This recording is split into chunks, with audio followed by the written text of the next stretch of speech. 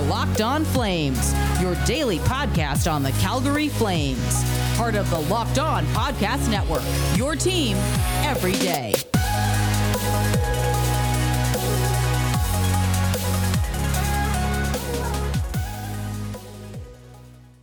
Hello, everybody, and welcome to Locked On Flames. I'm your host, Jess Belmosto, and today we're going to take a look at just what the Flames need to do before their second matchup against the Toronto Maple Leafs.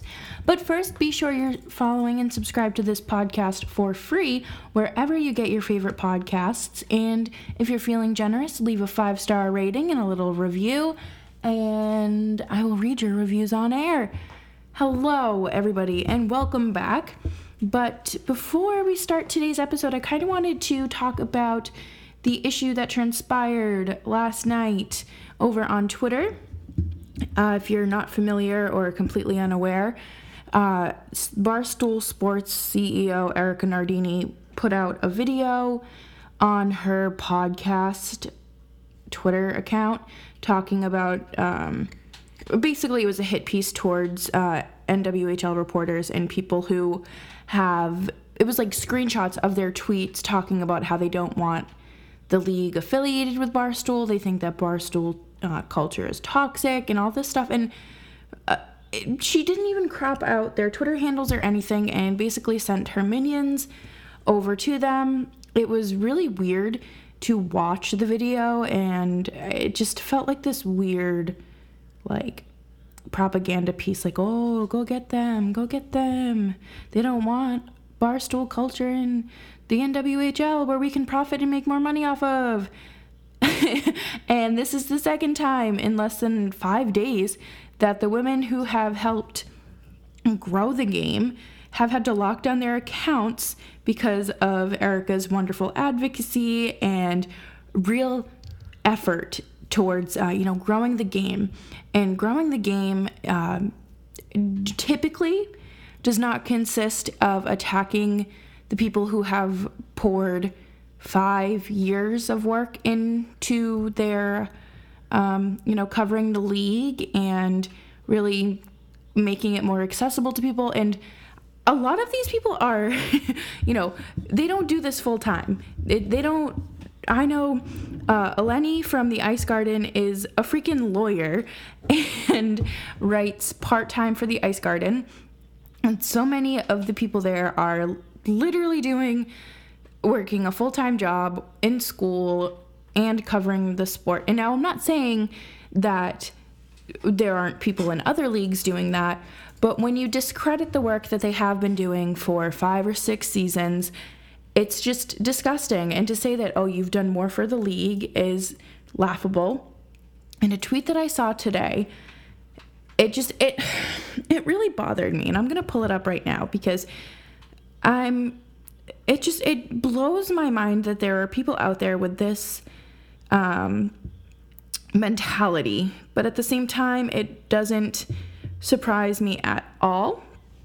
But Barstool and Erika Nardini are doing everything they can to grow the game, and Marissa Ingemi is doing everything she can to stop her. Erika is so much better for the game than Ingemi. These PC hockey people don't want to let you in unless you think like them, and it's dangerous. Okay, so we're going to dissect several things here.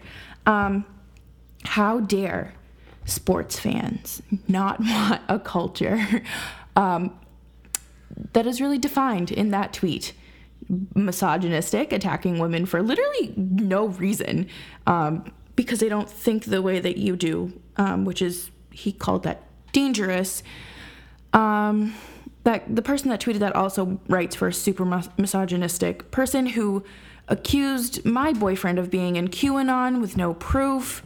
It just a mess. My boyfriend is not part of QAnon. Really don't know where he got that from.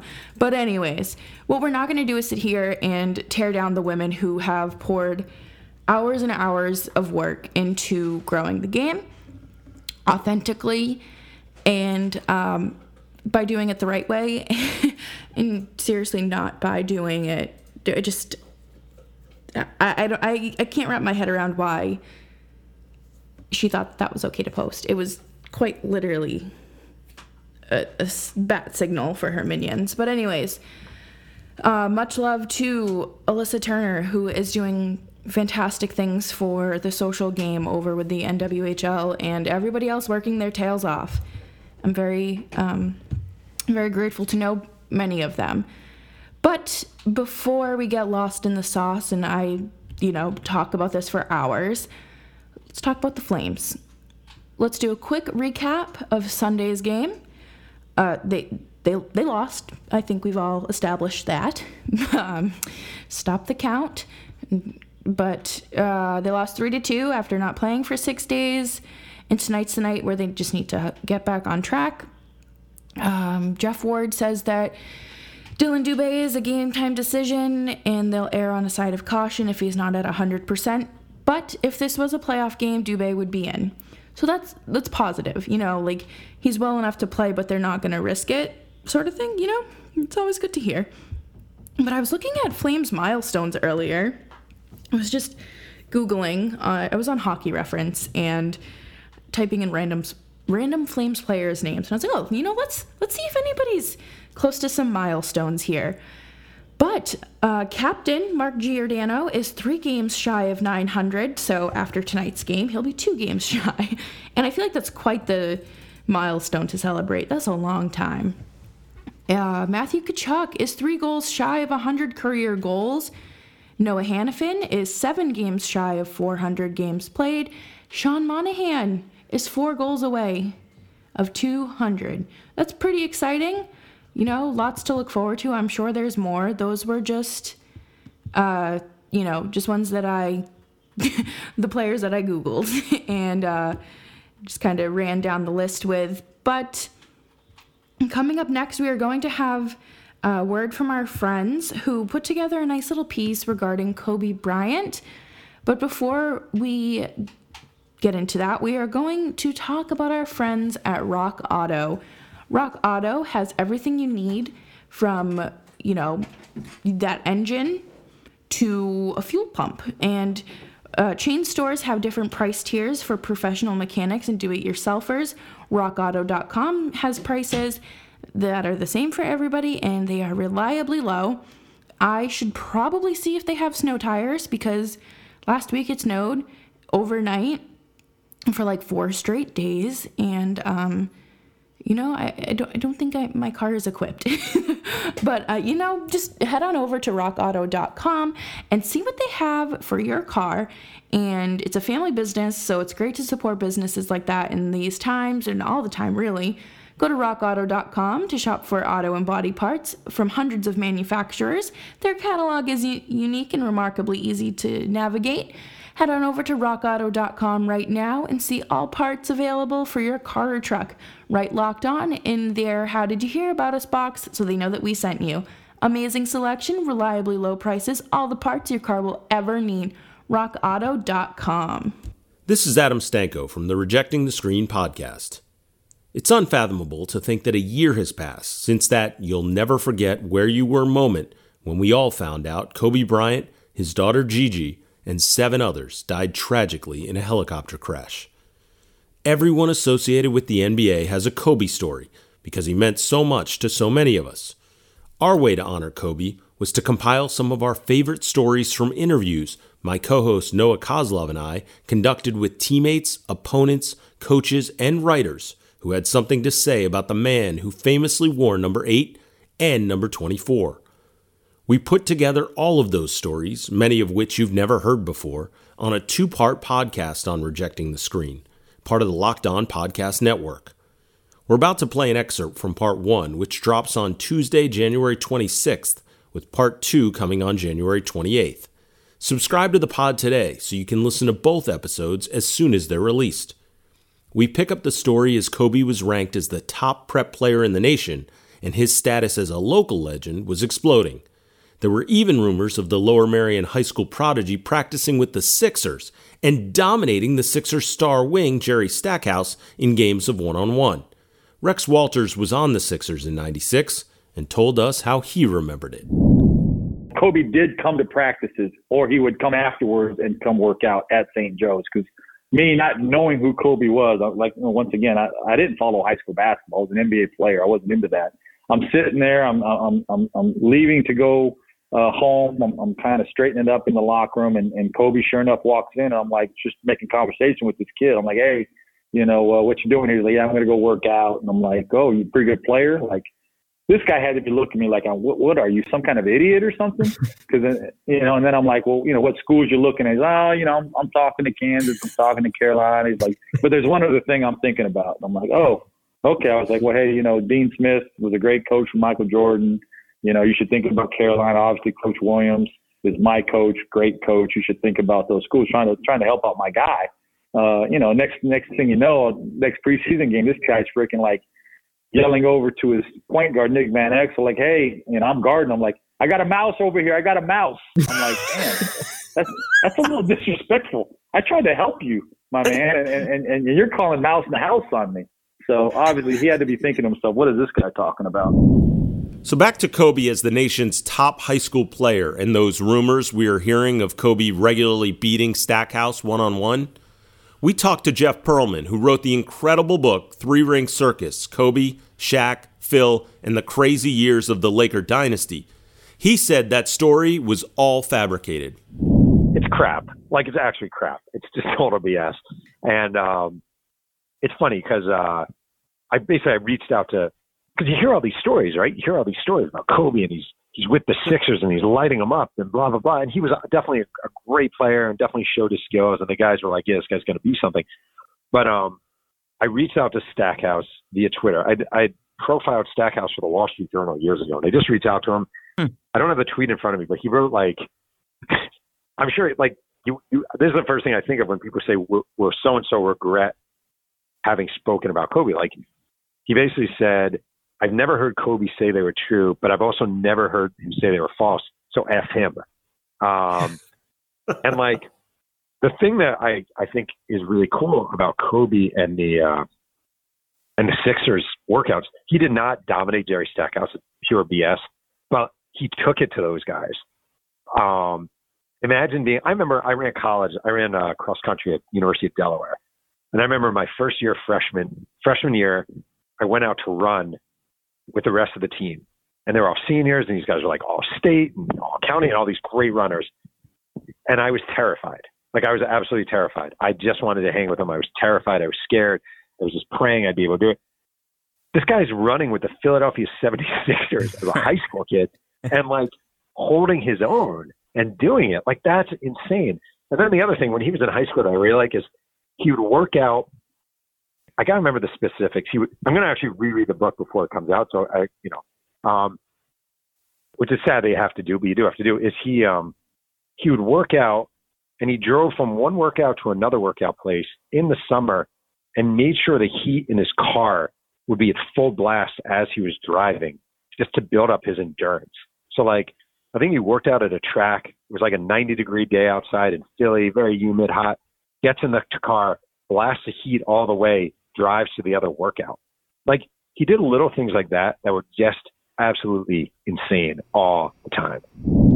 It's 1996 and you're Kobe Bryant. You have an unparalleled level of self-confidence. You've proven to yourself that you can run with the Sixers. And just a year prior, you watched as another high schooler, Kevin Garnett, got selected 5th overall in the 95 draft. So what does Kobe do? He becomes the first guard ever to skip college and enter the draft. And by the way, he was just 17 at the time.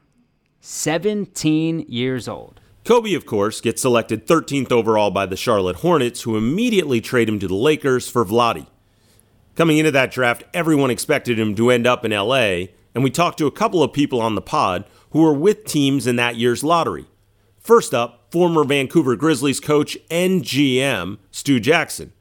The Grizzlies had the number 3 pick and ended up taking Sharif Abdur-Rahim. But we straight up asked Stu, why didn't the Grizz take Kobe Bryant? You know, he was a high school player. We were a very young franchise. And, you know, I think to draft a high school player at that point in our development as a franchise would have really been going out on a limb, not having this player proven himself against, a higher level of competition. Although I will tell you, Kobe was extremely talented. But the other aspect of Kobe was he was not going to any franchise other than the Los Angeles Lakers.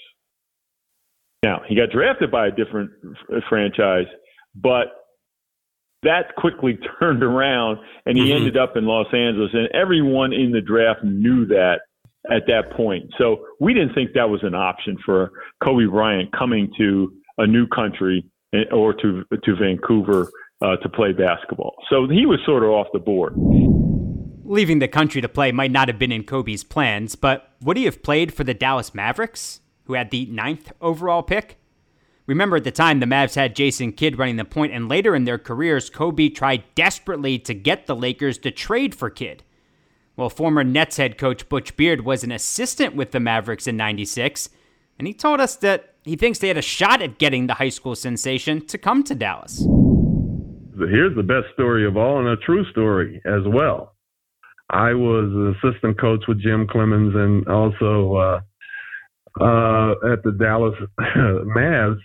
We're in the draft, and I asked the people who, run the draft, all our scouts, I said, who's the best guy in the draft? They said Kobe Bryant. He's a high school kid, but he's not, we don't know. We think he's going to be the best. And they didn't know whether at that particular time they were going to break up the 3 J's, okay? So I made a comment to them. I said, why don't we bring him in and try him out? I know that the word was out there that he only wanted to go to L.A. I said, but I think he would want to play with Jason and Jimmy if you all think that he's going to be the best player in the draft. We were afraid to do that. We ended up drafting Samaki Walker. I'll never forget, I was running around all over, working out Eric Dampier and some other players, and but I said, man, that's what we should have done. I sat there, even those 5 minutes before we drafted, I said, we should draft this kid. Why were they afraid to not even to bring him in? Because the word had gotten out there that he wasn't gonna, he wasn't going to work out for other teams and things like that. I said, I think he would come and at least give us a look-see. I really do. You can hear the rest of our Kobe Stories special on Rejecting the Screen. Subscribe to the podcast today and hear part 1 on Tuesday, January 26th, and part 2 on January 28th. It's all part of the Locked On Podcast Network. I remember exactly where I was when I heard the news about Kobe Bryant, and it breaks my heart to just think about everyone involved. And I really hope that all the families are taking the day to really remember just their loved ones. I can't even wrap my head around it. But coming up next, we do have the most wonderful look ahead at the busy schedule for the league. But first, a word from our friends at Built Bar. You guys know I talk about Built Bar almost every single time, and I love it. Built Bar is the perfect protein bar for anybody looking to lose or maintain weight. Built Bar is one of the best, if not the best, tasting protein bars. They have 18 amazing flavors, including nut and non-nut flavors. Today, I enjoyed a peanut butter brownie bar, and wow, I love it. They are covered in 100% chocolate, like I mentioned, soft and easy to chew, and they are just chef's kiss. One of my favorite things about them is that they quite literally taste like a candy bar. How can anybody hate that? So instead of feeling like, oh, you're putting all this healthy stuff into your body, if you have a sweet tooth like me, when you're craving something sweet when you're working out, or, after you work out, obviously, not going to bust out a protein bar on the elliptical. I feel like that would end horribly. But, you're driving home and you're like, oh, I could really go for a Reese's Peanut Butter Cup right now. Why don't I stop at the gas station? That, my friend, is when you whip out your protein bar, your Built Bar, from the glove compartment, and you indulge. You treat yourself to that candy bar-like protein bar. But head on over to BuiltBar.com and use promo code LOCKEDON and you'll get 20% off of your next order. Use promo code LOCKEDON for 20% off at BuiltBar.com. BetOnline AG is one of my favorite websites that I have discovered. I'm not really big into sports betting, but I have kind of found a love for it after, getting to know this website and partnering with BetOnline, because they are incredible and it's the one place that we trust and the one place that we use and the one place that has you covered. BetOnline.ag. Head on over there to sign up for your free account and use that promo code LOCKEDON for your 50% welcome bonus. Super Bowl's coming up. Might want to place those bets now. It's going to be I almost said the Cowboys. Nope. The Kansas City Chiefs and Tampa Bay Buccaneers. Don't sit on the sidelines anymore. Get in on the action. Don't forget that promo code LOCKEDON to receive 50% welcome bonus with your first deposit. BetOnline AG, your online sportsbook experts. Locked on Flames with Jess Belmosto continues. Don't forget to follow me over on Twitter at Jess Belmosto. So after one incredibly boring hockey game last night that didn't start until 10 p.m. my time, we have 13 games tonight and 29 games over the next 3 days. So it's about 5 o'clock now when I'm recording this. So we are about 2 hours away from puck drop for the Bruins and Penguins. The Rangers and Sabres drop their puck at 7 p.m. Philly and the Devils, the Islanders and Capitals. That'll be a fun game. Columbus and Florida, Chicago and Nashville. I feel like that's going to be, who can lose this one first. Edmonton and Winnipeg. Las Vegas and St. Louis. We'll get a Pietrangelo little reunion thing going on there. That'll be highly competitive. Of course, our friends Toronto and Calgary, San Jose and Colorado, Anaheim and Arizona. Guys, we have so much hockey tonight. I don't know what I'm going to do. And, of course, the NWHL is playing as well. So, you can head on over to twitch.tv/NWHL and watch it. Any of the Twitch subscriptions that are bought and paid for actually help the league. All of the money goes towards the league, which I think is absolutely awesome. And I'm hoping to see, more fans hanging out and watching. But, that's it for today, you guys. I will have your game coverage tomorrow, and hopefully we're talking on a more positive note. And make sure you're following me on Twitter at Jess Belmosto. Be sure to subscribe and follow this podcast right now on your favorite podcast app so you will never miss an episode. Alrighty, you guys. Have a wonderful night, and I'll see you tomorrow.